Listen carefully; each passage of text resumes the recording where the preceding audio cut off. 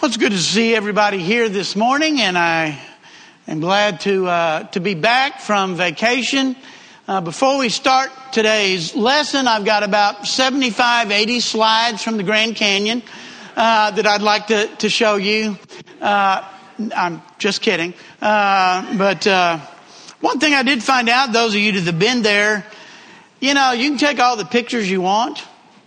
It just doesn't do it justice. At some point in time, I quit taking pictures because it just wasn't ever gonna match up to the reality. But we had a good time. Contrary to what my father-in-law said, I did not try to kill them.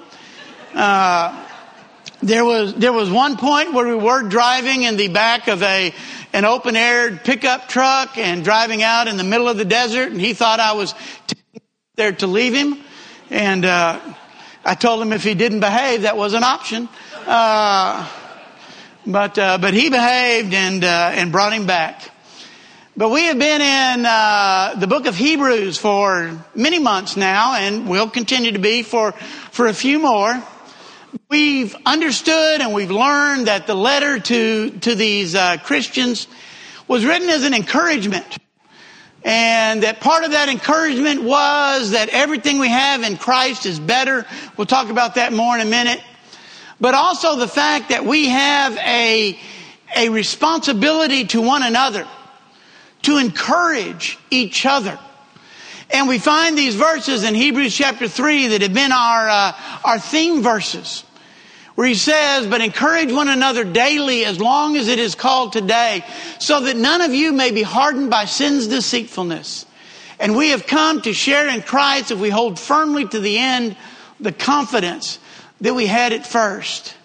And you know, the thing about encouragement is it is cyclical and reciprocal. If you understand what that means. And it means that, you know, there are times when I am going to be down and I'm going to need your encouragement. And there are going to be other times when I am up and you're going to need encouragement. And I had that opportunity. And so it is a cycle that we should go through as brothers and sisters in Christ, that we encourage one another not to give up, that we encourage one another when we are struggling, that we remind each other that what we have and what is promised to us is so important compared to all the things that are going on in our lives. And he reminds us in this letter that Christ is better, superior, greater than what the old law had to offer to his readers specifically. Many of them who were on the verge of going back to Judaism. He said, why? What you have in Christ is superior and better. And for us, what he would be telling us is, why would we go back to the world? The world has nothing to offer for the future. I can offer some pleasure right now. It can offer some short-term benefits. But in the long run, what does this world have to offer? Absolutely nothing. So why would we go back? There are different kinds of sermons. And this sermon this morning, I guess if I had to classify it, it's more of a teaching kind of sermon. But that's okay. Every now and then we kind of need that. But you know, many are confused with the purpose of the old law, the Old Testament, and the Old Covenant. We know as Christians that the Old Testament was there, the Old Covenant. We know there's a New Covenant and a New Testament. But sometimes we have difficulty coming to grips with or understanding, well, what was the purpose of the old law? What was the purpose of the Old Testament? And I think that in this book, the book of Hebrews, and specifically in the section we're going to read this morning, nowhere in the Bible is the purpose and inadequacy of the old law explained better than right here. Now, you remember a few years ago we did that series, The Story. You remember that? And I think that doing that perhaps helped many of us really understand how the old and the new did kind of fit together. That it was God's plan from beginning to end. And that God's plan all along was for Jesus to come, and that from the minute sin entered the world, actually before sin entered the world, God had a plan to redeem mankind to himself. And all that went on before Jesus' coming was in preparation for that. And that, I think, helped us. Well, we're also going to see this morning how that the law, the Old Testament, was to prepare the way for the new. Now, if you have your Bibles open to Hebrews chapter 9. Go ahead, Johnny. Hebrews chapter 9, beginning in verse 23. And we're going to read through chapter 10 and verse 18. And I know you're thinking, well, that's kind of long. Yeah, it is kind of long, but that means the sermon will be short, right? Or at least that's what you're hoping. All right, but I want you, if you have your Bibles, read along. If you don't, pay careful attention. Because if you've ever wondered about the Old Testament, what was the purpose? What was God trying to do there? I believe these verses are going to help us understand. Beginning in verse 23 of chapter 9. For it was necessary then for the copies of the heavenly things to be purified with these sacrifices. But the heavenly things themselves were better sacrifices than these. For Christ did not enter a man-made sanctuary that was only a copy of the true one. He entered heaven itself now to appear for us in God's presence. Nor did he enter heaven to offer himself again and again, the way the high priest enters the most holy place every year with the blood that is not his own. Then Christ would have had to suffer many times since the creation of the world. But now he has appeared once for all at the end of the ages to do away with sin by the sacrifice of himself. Just as it is destined to die once, just as man is destined to die once, and after that face the judgment, so Christ was sacrificed once to take away the sins of many people. And he will appear a second time, not to bear sin, but to bring salvation to those who are waiting for him. The law is only a shadow of the good things that are coming, not the reality themselves. For this reason, it can never, by the same sacrifices repeated year after year, make perfect those who draw near to worship. If it could, would they not have stopped being offered? For the worshipers would have been cleansed once for all and would no longer have felt guilty for their sins. But those sacrifices are an annual reminder of sins, because it is impossible for the blood of bulls and goats to take away sins. Therefore, when Christ came into the world, he said, sacrifice and offering you did not desire, but a body you prepared for me.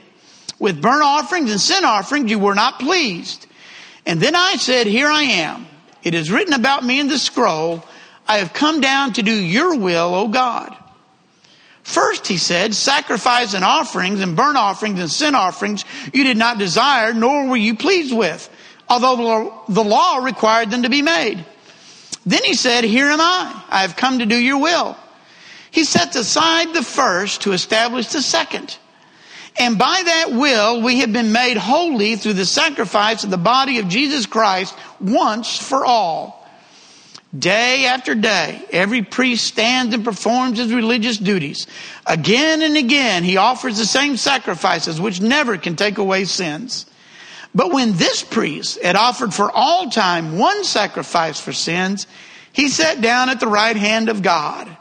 Since that time, he waits for the enemies to be made his footstool, because by one sacrifice, he has made perfect forever those who are being made holy. The Holy Spirit also testifies to us about this. First, he says, this is the covenant I will make with them. After that time, says the Lord, I will put my law in their hearts, and I will write them on their minds. And then he adds, their sins and lawless acts I will remember no more. And where these have been forgiven, there is no longer any sacrifice for sin. Now, that was kind of long, but it was very explanatory. It explained a lot about the Old Testament and the Old Law and the Old Covenant. It teaches us, I think, pretty clearly that God never intended or expected the old law to be the answer for sin. God knew what he was doing. God knew when he gave them the old law God knew that there was no way that it could completely and adequately deal with the problem of sin. Now, technically, it could. And we've talked about that before. Technically, the law that God provided could have dealt with sin, provided that we could live perfectly, that we could keep it without breaking it. But then we learned and we understand that we cannot and we do not keep the law perfectly. And so God understood that. God knew that before he gave the people the law. God knew that it was not going to be adequate. It also teaches us that the old law was to prepare us. And that many of the items of the old law were used to be symbols of what was to come. They were copies. They are shadows, he says. They are preludes to something greater, whether it be the tabernacle, the temple, the priesthood, the sacrifices.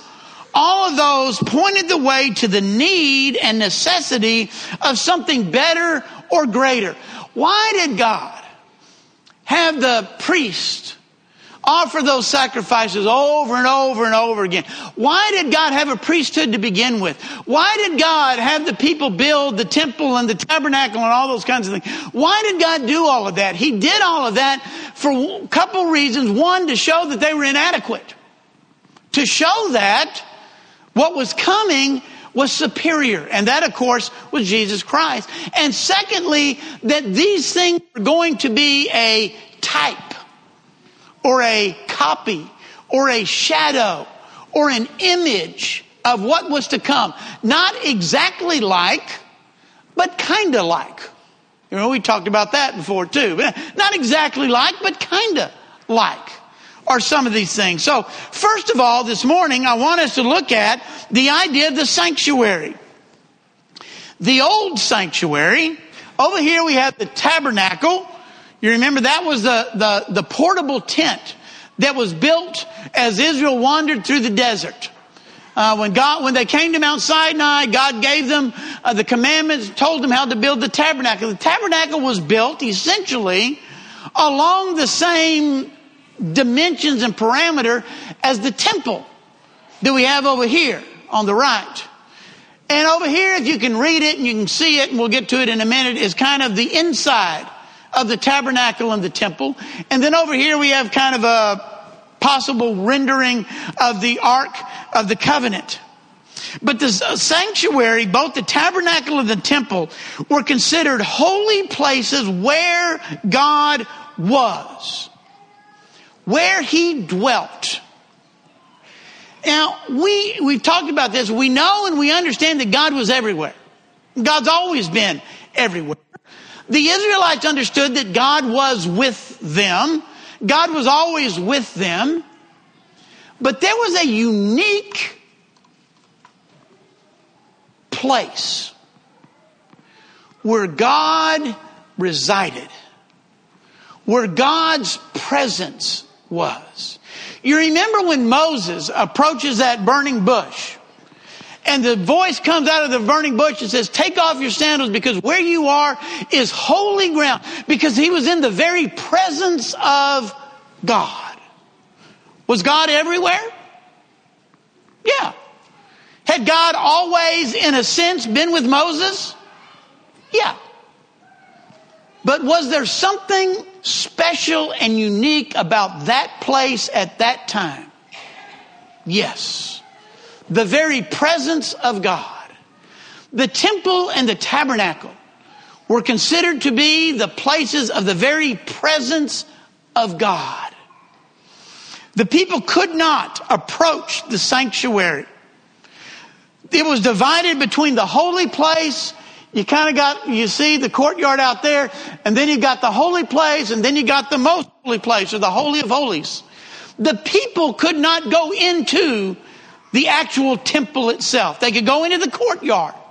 And out in front in the courtyard is where the sacrifices were going over all day long, every day. Sacrifices, sacrifices, sacrifices.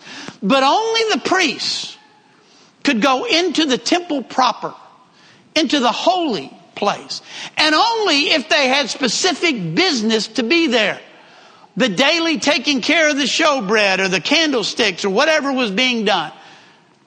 No Jew in his right mind would think of just walking into the temple proper.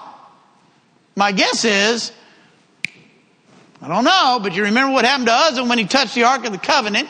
You remember what happened to Nadab and Abihu when they offered strange sacrifices. I just kind of have a feeling that something along that line may have been what would have happened. So you had the temple itself, the tabernacle itself, where the people could not go in. Only the priest. But then beyond that, you had the Holy of Holies, or the most holy place, depending on your translation. That was where the Ark of the Covenant was. And on the Ark of the Covenant, you had the lid. In the Ark of the Covenant, you had a pot of manna from the desert, Aaron's rod, and a copy of the stone commandments.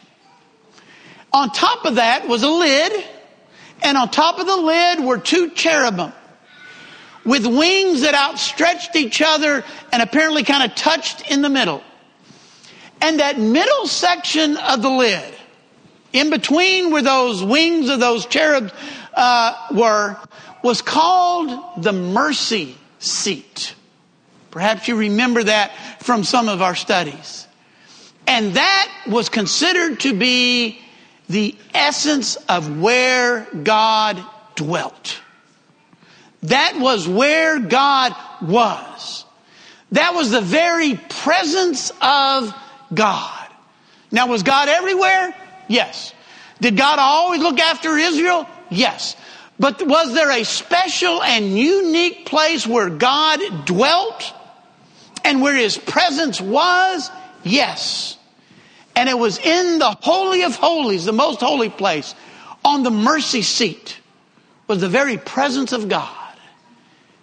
And only the high priest could enter into God's presence. And only once a year could he enter into God's presence.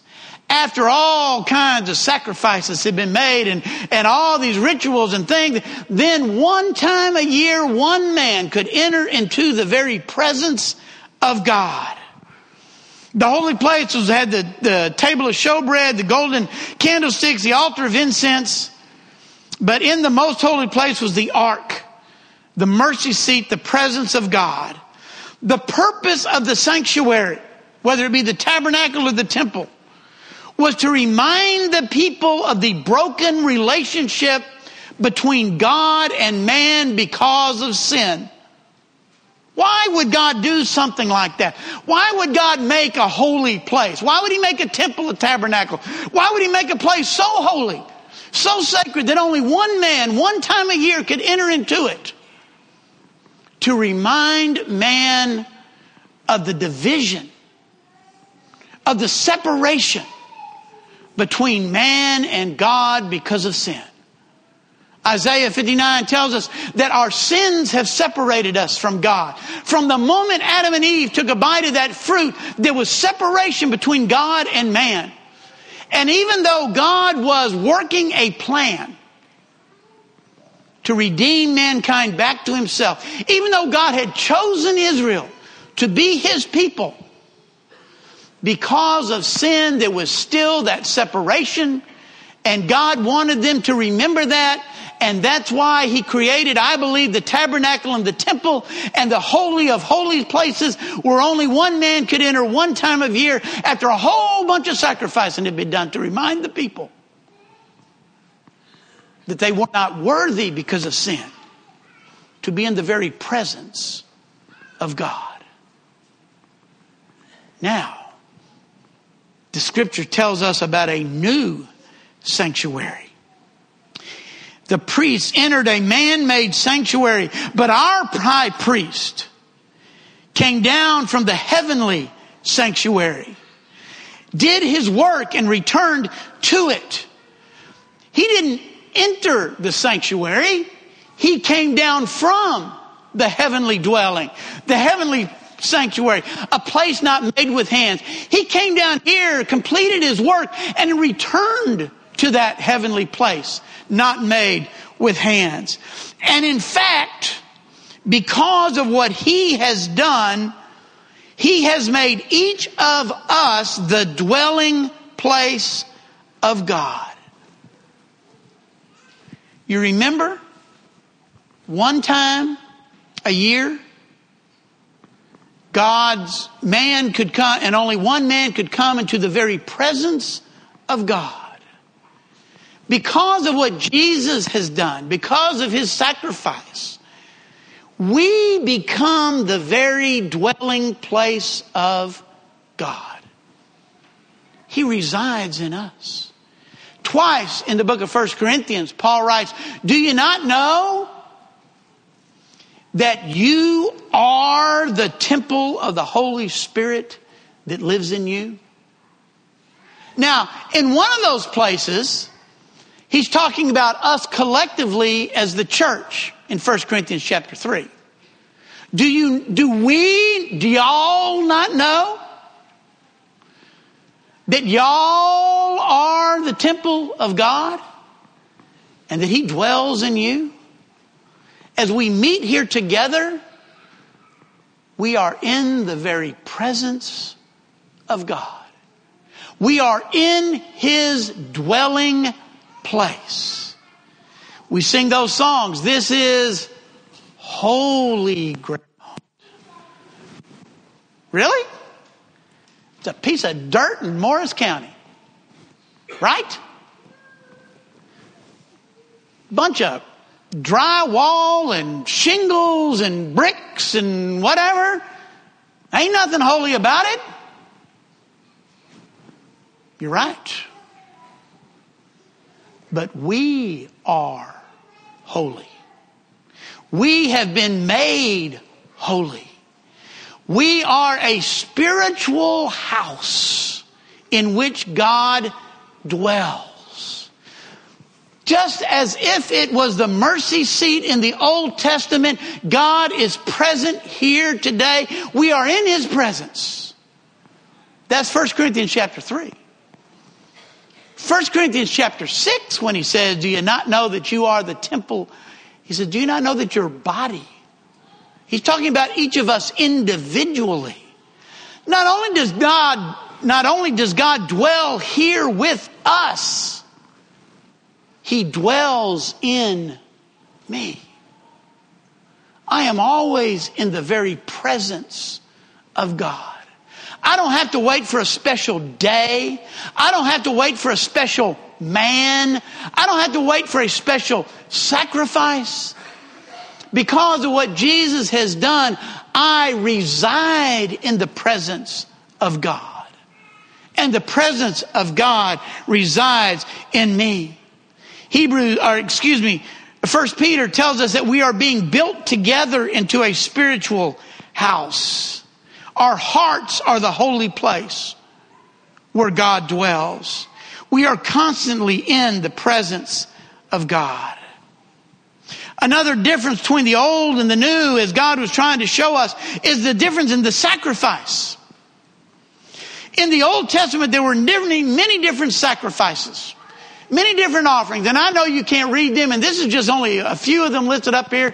There was the burnt offering, there was the peace offering, there was the sin offering, there was the grain offering, there was also a drink offering, there was a whole burnt offering, there was all these different kinds of offerings. There were offerings to redeem your firstborn back from God, the 2 turtle doves or the lamb, depending on how much money you had and things like that. So all these different offerings, and you can go back to Leviticus and you can read through that if you really want to, if you want some bedtime material. You can go back and try to figure all that kind of stuff out and all those sacrifices, but they were on and on over and over again. Mostly, this is kind of, animal sacrifices were for sin and guilt as well as the ransom of the firstborn. Offerings were brought as thanksgiving and blessings. They could be grain or vegetable, crop offerings and drink offerings as well. And they were made continually. Year after year, day after day. The priests offered these sacrifices on behalf of the people But the purpose of these sacrifices was not to forgive sin technically, but to serve as a reminder of sin and the distance between man and God again. He very clearly says, the blood of bulls and goats cannot take away sin. The blood of all the bulls and goats and sheep and calves and all those kind of things could not take away the debt of sin. It could not change hearts or lives. That's why God was displeased with them. The writer of Hebrews quotes from the Old Testament where God over and over again in different places where it says, you are not pleased with burnt offerings. You are not pleased with the sacrifices. And it even said here, even though they were required by the law. And God says, yeah, I required you to make these sacrifices, but I expected your lives to be in line with the sacrifices you were making. But you turned the sacrifices into just a ritual. Okay, I'm going to come up here, slaughter this calf, give it to the priest, they'll burn it up, and now I can go off and live any way I want to live and be mean to people and live in sin and do all this kind of stuff. And tomorrow I'll come back with another calf or whatever, and God said, if that's the way you're treating the sacrifices, they make me sick. I just want to throw up. Well, that's kind of what he said. I'm sick of them. Not because I don't want them, but because I want more than just the sacrifices. I want your lives. I want your hearts. And you see, that's one thing that the old law could not do, is to transform hearts and minds. But Jesus comes along and he becomes our perfect sacrifice. The Old Testament sacrifices were not for remission, but as a reminder of sin. Jesus, our great high priest, did not offer the sacrifices of others, like the high priest under the old law, but rather offered himself as the perfect sacrifice. And because of that, it says that his sacrifice was once and for all. Sufficient, complete, total. That's why in 1 John chapter 1 and verse 7, we love that verse. If we walk in the light as he is in the light, we have fellowship with one another, and the blood of his son Jesus continues to cleanse us from our sin. That's the tense of that verb. Present, ongoing. Like I know anything about grammar. But I know people who know something about grammar. Present tense, ongoing. The blood of Jesus continues to cleanse us from our sin. Does that mean that Jesus has to be sacrificed over and over and over again? No. Once was enough. His blood took care of all the sins of the past that all the blood of bulls and goats couldn't deal with. Jesus' blood was sufficient. All the sins of the future, present. His blood is sufficient. All the sins in the future, his blood is sufficient. Once and for all. No other way. No other option. No other alternative. His perfect sacrifice is the only thing that can completely deal with the problem of sin. So why did God have them do all those other sacrifices? So that they would understand the need for the perfect sacrifice. When you do something over and over and over and over and over and over and over again, and somebody comes along and says, I've got something to kind of fix that, you do it once, that's the end of it. Whoa! Doesn't that sound good? I want me some of that. And that's kind of what God's plan was with the Old Testament. The Old Covenant, the old sacrifices. They were used to doing it over and over and over and over and over again and finding no satisfaction from it. And God did that so when the perfect sacrifice came, they could appreciate him for who he was. And that's why the writer is going back to this. Some of these people were wanting to go back, and he's like, are you crazy? Why would you go back to what never could satisfy, what never could be sufficient. That makes no sense. The same is true for us today. Thirdly, real quickly, there's a difference in the salvation. Primarily, the salvation provided under the old law was incomplete. You know, some of you are on boards or committees or whatever, and every now and then something will come up. And what do? You're really not ready to make a decision. Maybe you want more information. We call it what? Tabling. We're going to table that for the next meeting. That's kind of what the Old Testament sacrifices provided as far as salvation. Well, we're really not going to provide salvation right now. We're just going to table it for another year. We're going to table it again. Sometimes we talk about kicking the can down the road. Well, we're going to kick the can down the road. We're going to table it. We're going to roll it along. We're going to move it forward. And then all of a sudden, there came this one sacrifice, this one salvation that dealt completely and totally with sin. Salvation provided by Jesus Christ is different. It was technical, yes, but it was a fulfillment of a price that needed to be paid. But it's more than that. It's transformative. It's a salvation of our hearts and our minds. It is a salvation that makes us holy, sanctified, purified. And now we are the things that belong to God. We are His devoted things because of what God has done for us. Real quickly, back to the sacrifice. Those offerings of thanksgiving and blessing. Those weren't done away with under the old law either. But it's different. Paul says, now offer your bodies as a living sacrifice. Our sacrifice of thanksgiving to God is not grain or drink or some kind of thing that we offer to Him. It is our lives, ourselves.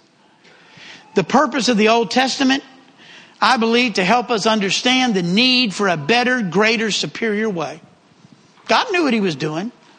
He used those things of the Old Testament to show their inadequacy so that we would see the perfect when He came.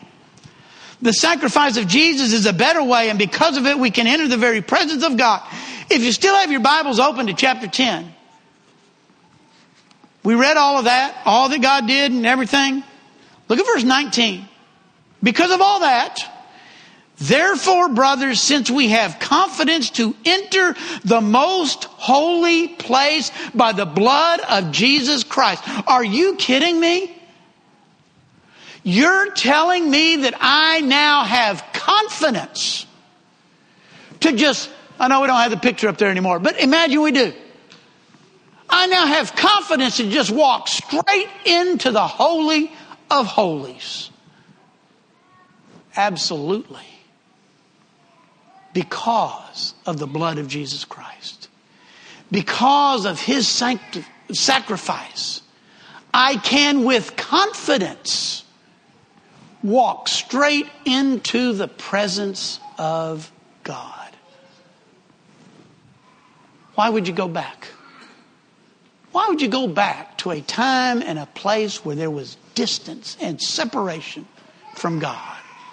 When as Christians, through Jesus' sacrifice, we can walk boldly and confidently right into the presence of God. If you're here this morning and there's some way we can help or encourage you, we invite you to come now as we stand and as we sing. We hope by listening to this lesson, you have found a better understanding of the Bible. And through that better understanding, find a closer relationship with God and His Son, Jesus Christ, our living Savior. If you have any questions or desire more information, please feel free to contact us here at the Daingerfield, Texas Church of Christ. You can find us at dfield.org. That's DFIELDCOC.org. Or you can email at dfieldcoc779@AOL.com. Or you can call us at 903-283-5400. 645-2896.